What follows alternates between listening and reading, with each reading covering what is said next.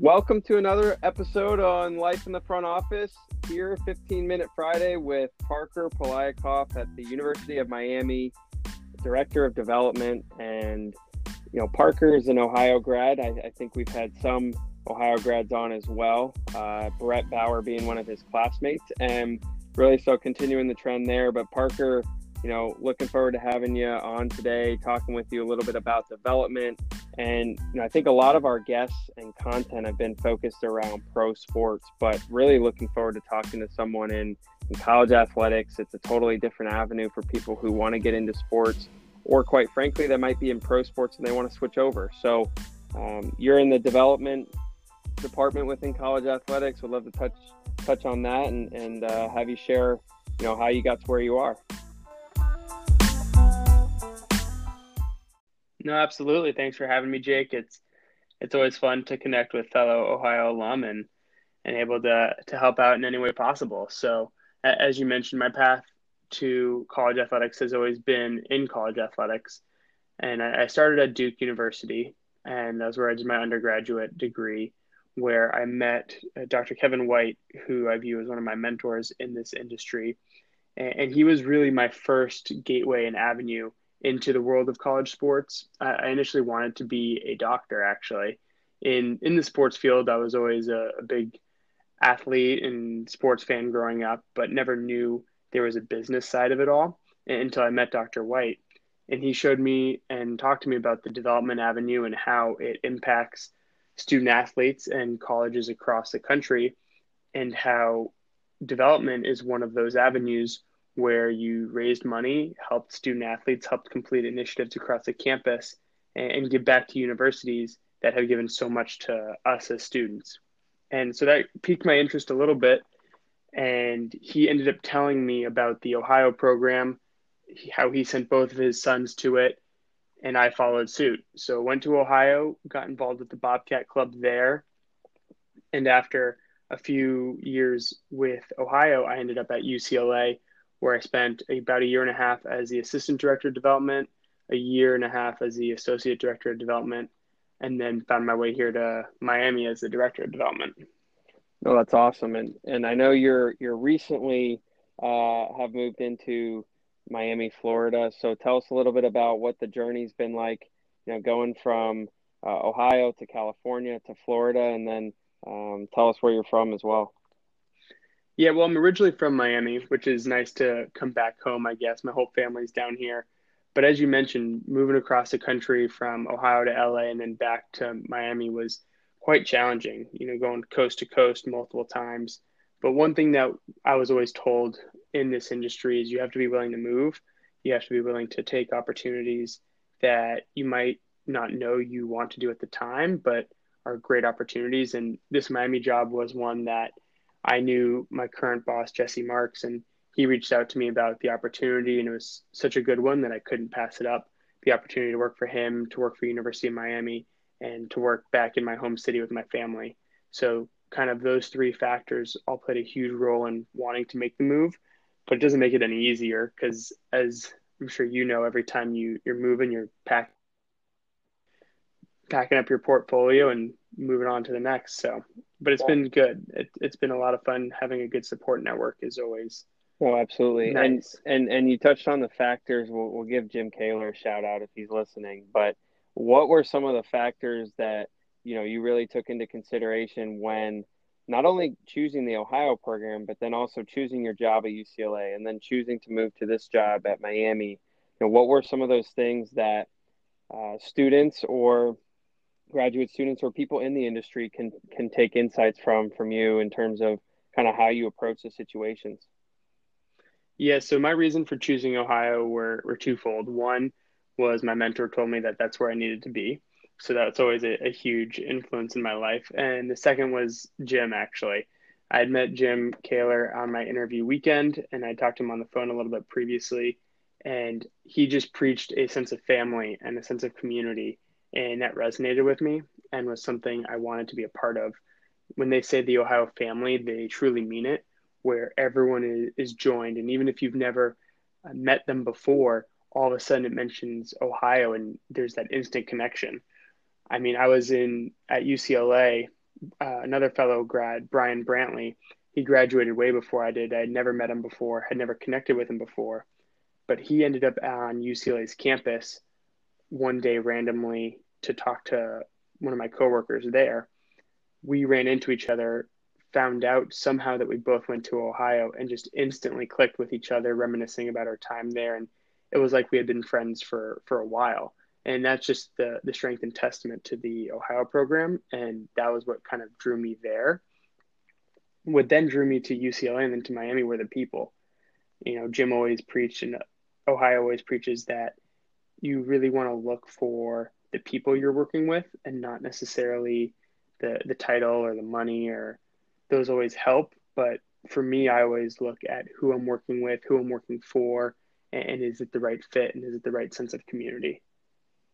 Well, and in terms of going back home, to a place that you're familiar with, what is having, an impact in the community mean to you within your work, not only on the student athlete aspect, but also within a location?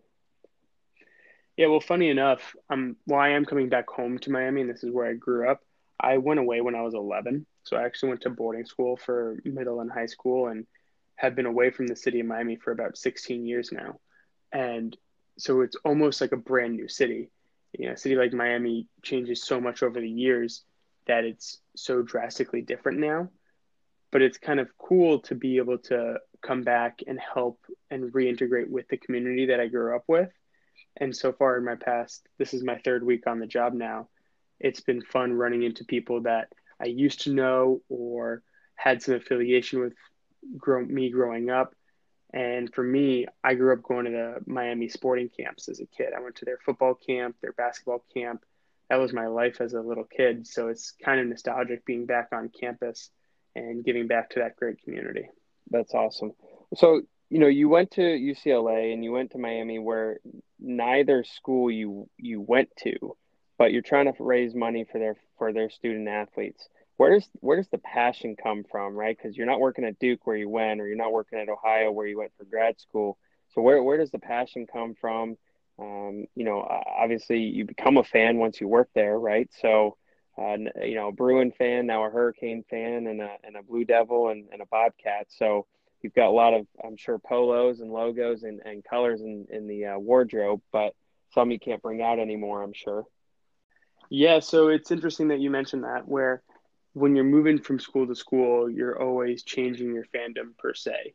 And for me, the passion, it helps the logo on the chest. It always does. I love the University of Miami and I loved UCLA and everything it stood for. And I loved Ohio. But for me, really, it's giving back to the student athletes. I think at the central point of it all, the reason I work in college athletics is to be able to give opportunities to student athletes who wouldn't necessarily have those opportunities otherwise. And if I can raise money for a scholarship or for a facility or for equipment or for whatever it may be, and that gives a student athlete an extraordinary college experience, then I've done my job, and that's what I'm passionate about.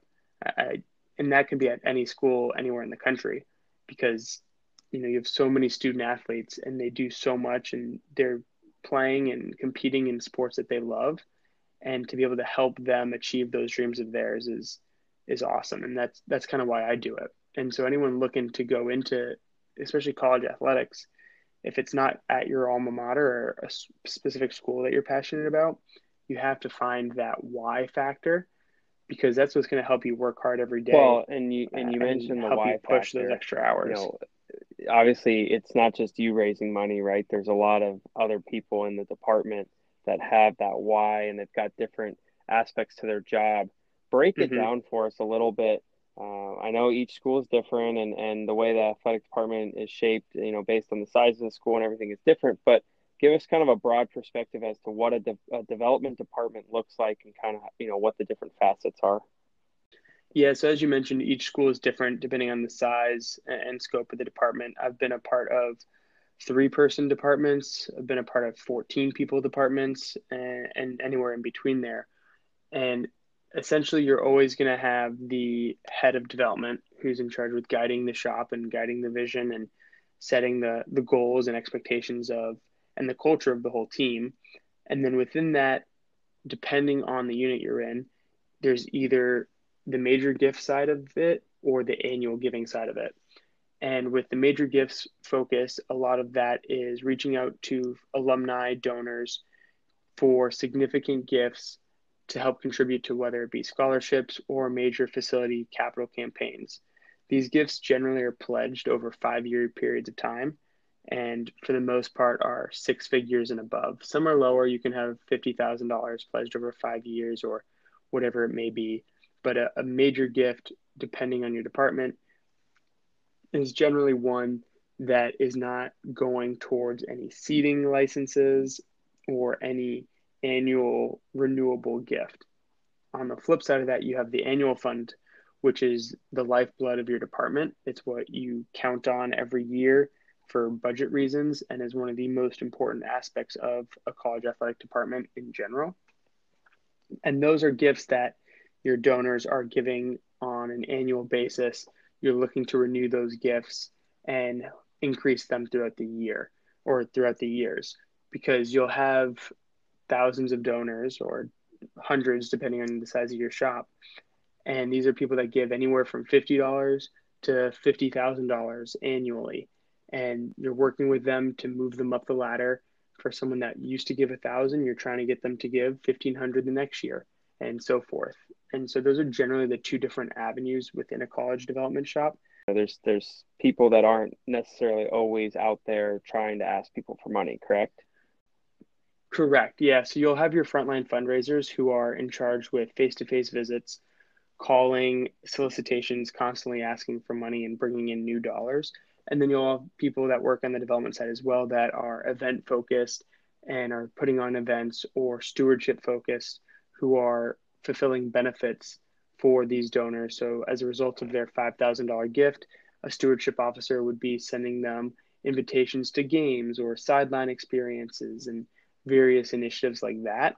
And so it's a good combination where if you want to be a frontline fundraiser, there's that avenue. But if you're also more of an events person or more of a stewardship person or like doing mass solicitations, there's that annual piece as well. The one interesting thing that's going to be is the new tax law where it's no longer tax deductible to do a per seat donation. And so Miami, for example, changed their giving structure this past year where we no longer are involved on the ticket side of things. So we don't do any per seat donations at Miami, and our main focus is the philanthropic major gifts or the philanthropic annual gifts above and beyond what anyone's doing for their seats. And so I think you'll see a lot more people moving in that direction where it's going back to kind of getting out of the ticket game. Now, we still help our top donors get the best seats possible, and they still do have priority rankings. But in terms of the old model of if I want seats on the 50-yard line, I'm required to give Well, and this that's donation. certainly going to change the We've gotten landscape away quite from a that here bit in and kind of how Miami. people operate. So certainly looking forward to seeing how that changes things across college athletics. And, it may make a short-term impact right now, but certainly more of a long-term one. And there's always, different things changing. So appreciate you pointing that out. And as we kind of wrap up the episode, we've done more of a 2-minute drill with each 15-minute Friday episode. So we're going to ask you what your best or worst interview experience was, and this is always an interesting question to see what comes out. Yeah, I would say best and worst interview experience. So the best interview experience I had was, that's actually a tough one because I've had a couple good ones. Both UCLA and Miami, I had great interview experiences. And for me, it was when the hiring manager at the time and my then boss at UCLA, now boss here at Miami, they just treated me like family. When I arrived, I was a part of the team. They weren't standoffish, and it was just a really good sense of community that they showed and demonstrated, which ultimately led me to join their team. But I think that's the number one thing you can do when you're interviewing people. In regards to worst interview experiences, this was when I was interviewing someone when I was back at UCLA, but a lot of times people just don't know why they're interviewing for a position and don't know the position that well and don't look up any facts that are readily available online. And I think that's the the biggest thing, and one of the biggest things I would say to do is, do your research ahead of time. Know who you're talking to. Look them up on LinkedIn before. Look up the school you're going to be at. Know what the school's mission statement is, and just know your facts. Because if you're going that's into an perfect. interview without What's that, been the you're best setting part of your yourself up journey for thus failure. far? And I know you're a big traveler, so that might be part of it. And I think the best part of the journey is the people I've met. My favorite thing about being a development officer is you encounter so many different, unique people and so many unique stories that every day is different and every day is a new chance to learn. We meet with CEOs, with entrepreneurs, with pretty much anyone, doctors, lawyers, CPAs, and each one of them are so fascinating on how the university has impacted their lives and helped them in their careers. And it's incredible to learn from them.